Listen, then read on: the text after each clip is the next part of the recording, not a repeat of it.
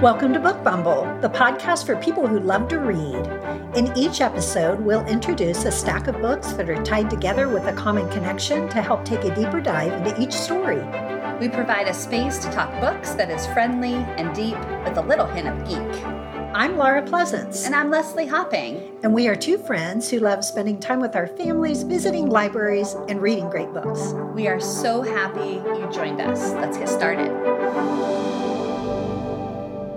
Hi, Leslie. Hi, Laura. Welcome, everyone. This is episode 31. Today, our stack of books is tied together with the common theme of mysterious circumstances. Each of our books either take place in a mysterious setting, or the main character finds themselves in mysterious circumstances where they don't know who to trust, or maybe even a combination of both. Come along with us on this ride because we promise you will enjoy the journey. Laura, what book do you want to start with?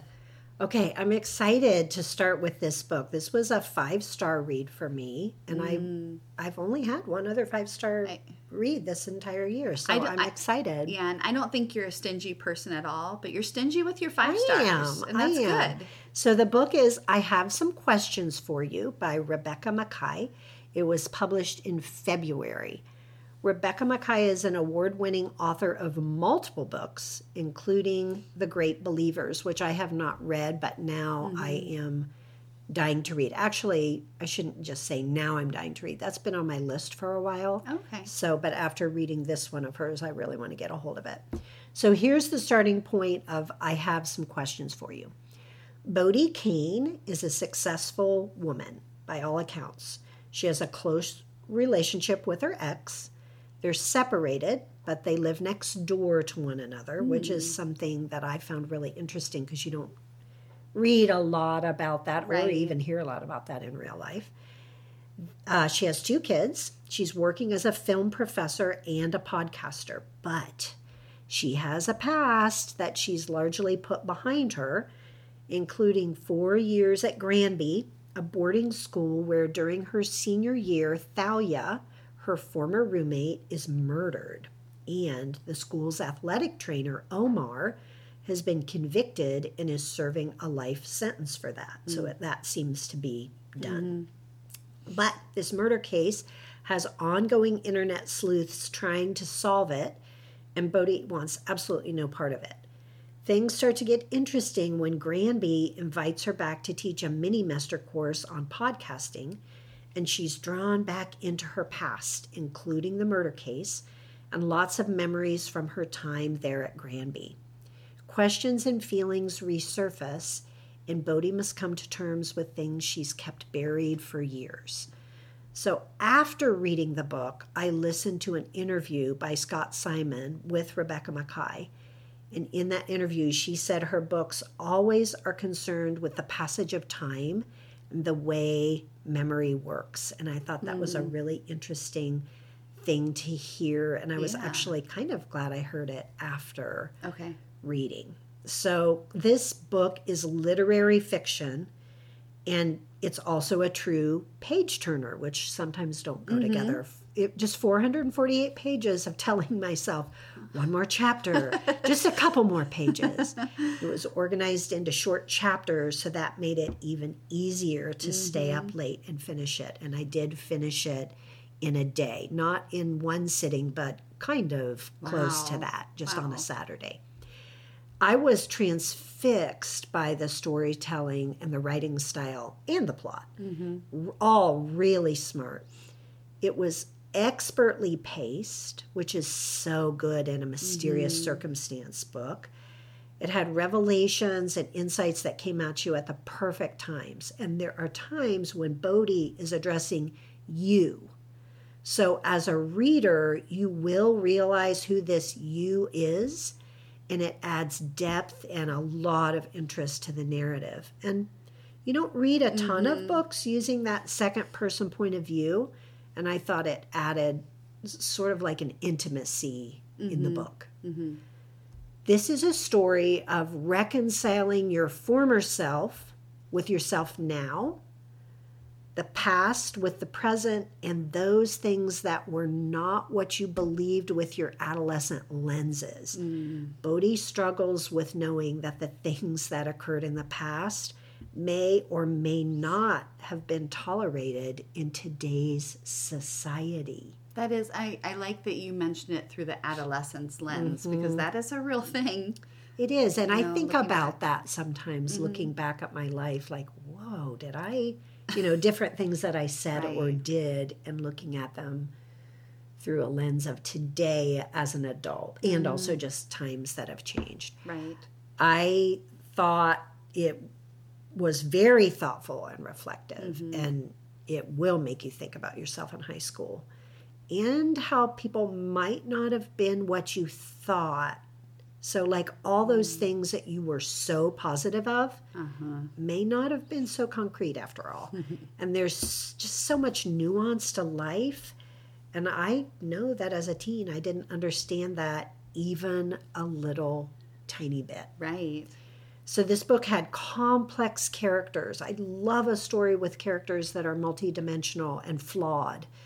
Bodhi was a great protagonist because she was dealing with life the best she could, but it was really, really messy. She had a childhood family tragedy that ultimately brought her to Granby as a child. This, boarding school, and she had absolutely no experiences with the types of people that would be at a boarding school. So that was not a normal thing for their Not family. at all. Okay. She also had something really unpleasant going on in her adult life. And I liked that she had all these different dimensions and facets to her.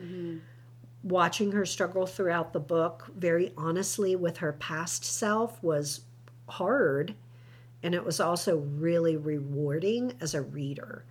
I thought that the author really drew you into Bodhi's motivations and obstacles and put you in her shoes by forcing yourself to walk with her. And sometimes it made me feel really uncomfortable. Okay. And I liked that. That was really powerful by the author then. It was, yeah. So there were a lot of hard questions of, did Bodhi know something that could have changed the outcome back then for Thalia, for Omar, who has spent basically his entire adult life in prison, or for others in different situations? And did she, by her words or actions or inability to act, contribute to somebody being wrongly accused? That was super interesting as a reader. And should she have spoken up about kids or teachers? And what would that have accomplished at the time? Have you ever thought about that in school, about some things that might have happened? And what if you would have spoken up about those things? And it's much more out there, like that's the thing you should do. If you see it, you should say it. Now. But not But then. that was not. So if you said something, you might have been ignored, or you might have been part of the problem then. Right. But maybe it could have helped someone. So I think that's what makes this book such a great read, is it does put you, it takes you back to your own life. And then just thinking about Bodhi, about like, you're kind of thinking like, why didn't she speak up? Or why didn't other people speak up about these different things? But then when you think about, it's through the lens of a teen, and also it's a different time. So this book is terrific. I highly recommend picking it up and reading it. The book is I Have Some Questions for You by Rebecca Makkai. That sounds really good. Highly recommend it. And if you had it here on the table, I might steal it from you. Yes, you might. But I had to return it to the library because there were like 10,000 people on the waiting list. Well, I'll be 10,001. Yes, it's really great. So what book do you want to tie in? Well, I want to share Wayward by Amelia Hart. And I know that you recently listened to this as well. And we have tried to restrain ourselves from discussing it because we want you to hear our discussion and be a part of it too. Yeah. So this book is a family saga that covers 3 generations of women. 1619 time period, 1942 era, and 2019. This debut novel weaves together three strong women facing adversity,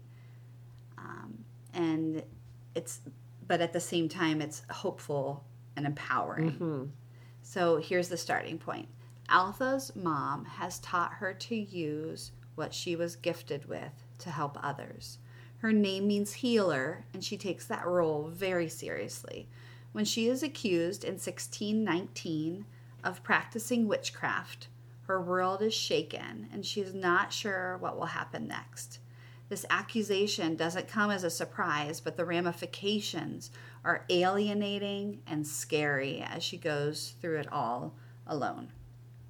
We're then transported to 1942 to meet Violet. She feels trapped in her life and her father's crumbling estate.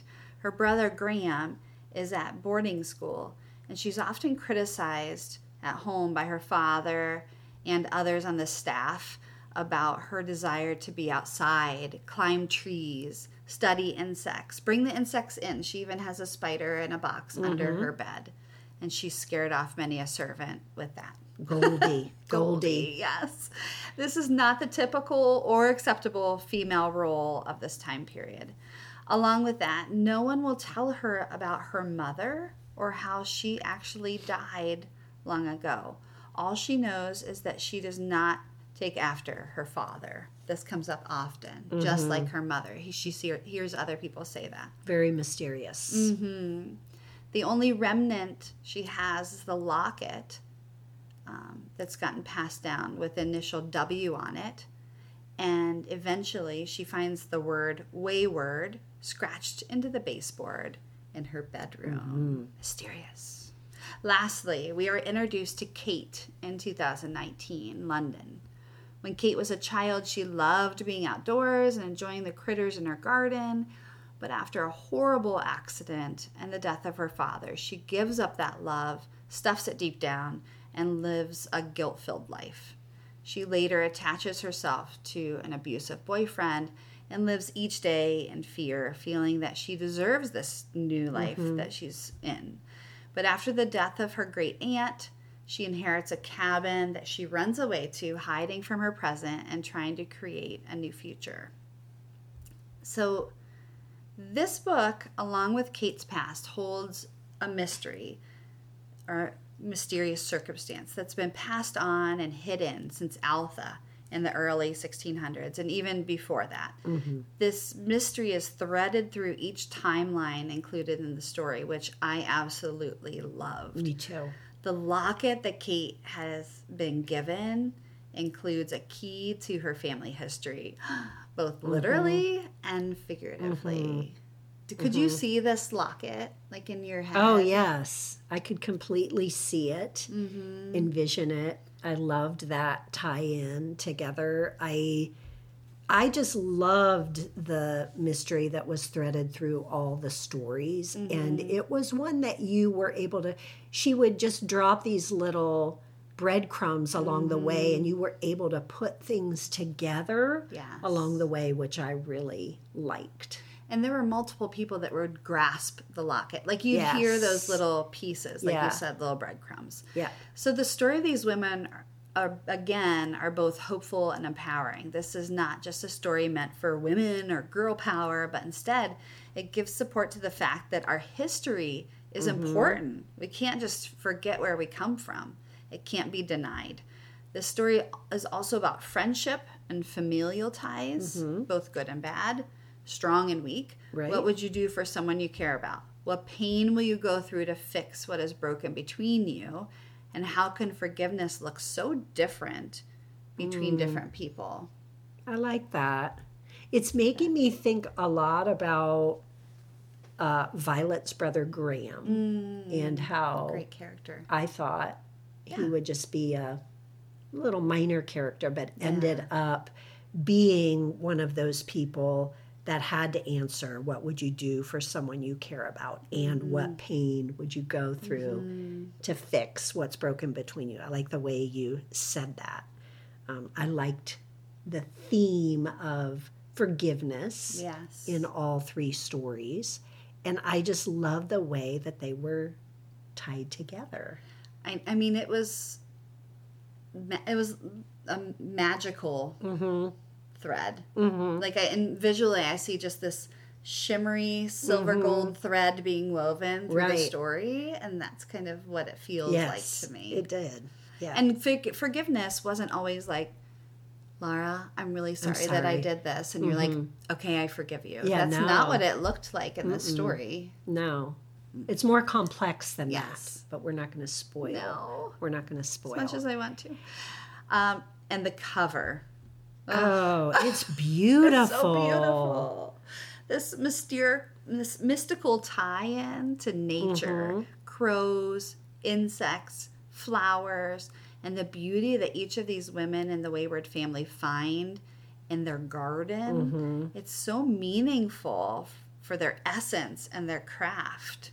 So watch for the threads of the damselfly, which we found looks like a dragonfly, kind of, just smaller. And the significance of the crow, especially Morg. Right. The crow. The crow. Yeah. Did you have a time period that you, or one of the women that you liked more than others? So I really liked Violet. Okay. I identified with her need to be outside of the lines that were drawn for her.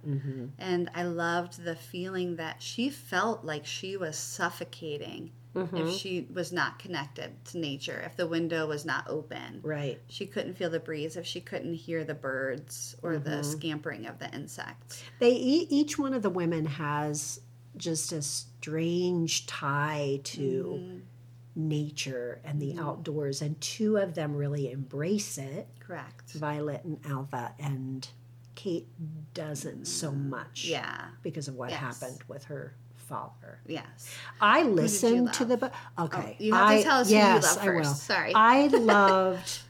Sorry. I loved Alva and Violet. But I really loved the Alva storyline because when I was a kid, I used to read books about witchcraft, like Salem witch trials. Yes. Like historical fiction. And I've always liked books that are historical fiction about women that were accused of witchcraft and kind of understanding why they were. And it was mostly just because they were different, or they were a healer and somebody died of old age in their care, but they were. So they would have died anyway. Yeah. So I really liked that storyline the most, but I listened to the book, and oh my gosh, if you can listen to it, it's so great because it's got 3 different women narrating for each character, and the pacing was really good.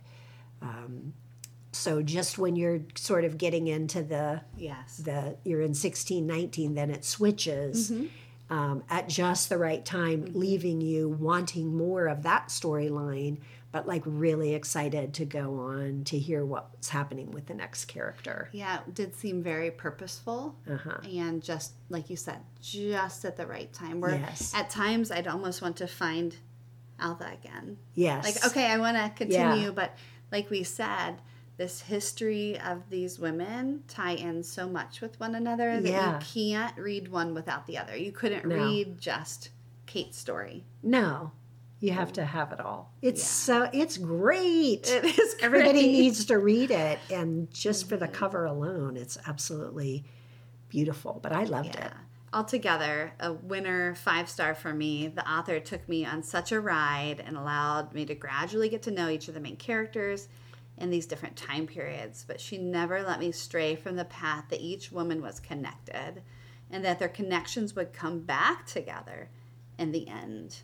So that was Wayward by Amelia Hart. It was fantastic. Okay, do you have something else you want to share? I do. Okay. I'm taking over. I was going to share this as a book in hand, but it is a mysterious circumstance. I need to fit this in here. Okay. So I would like to add The Secrets of Heartwood Hall by Katie Lumsden to the stack. It will just go perfectly. This book came out in 2023, and it's her debut novel. Here's the starting point. we are transported as readers back to the year 1852, England. Margaret Lennox, a young and very recent widow, is hired as a governess for a sweet 10-year-old boy, Lewis. His mother, Mrs. Eversham, is also a widow, and they own a crumbling, isolated, but beautiful country home. It seems more of an estate, if you ask me. Country home seems quaint. This is not quaint. It's large. Okay. And it's called Hartwood Hall. Almost immediately, Margaret senses something isn't quite right at Hartwood Hall. She and others will see figures that don't quite belong, or hear footsteps where there shouldn't be. Like hearing footsteps out of your bedroom, run, open the door, no one's there. Okay, creepy. Creepy. And the servants seem tense and secretive, having these whispered conversations. The mother travels all the time, and it's usually very unexpected. And the villagers claim there's a curse at the hall. And wait for it, there is an abandoned east wing that no one is allowed to enter. These eastern wings are in country estates to me. That's right. That's an estate. Yeah. Country homes. Don't go into the east wing. Okay. There are many secrets at this estate, and it doesn't help that Margaret comes with some secrets of her own. As Margaret begins to discover the secrets within the hall, she worries that there may be no one to trust, except hopefully, of course, the young, handsome gardener, Paul, who she becomes friends with. Okay. Gothic mystery to the extreme, but not scary. Okay. You have the, foggy countryside, the isolated home, the part of the home that you can't go into. And of course, everyone wants to. You want to. The candles, the servants. I mean, just every piece of this is Gothic. Margaret is really what you want a heroine to be. It reminds me of one of the other books Bodhi, Bodhi, right, from your book. Right. That it's kind of like this main character, and you want this, like, she's what she needs to be to this book. Okay. Margaret is that. She reminds me more like a Jane Eyre. Okay. Has some mysteries of her own.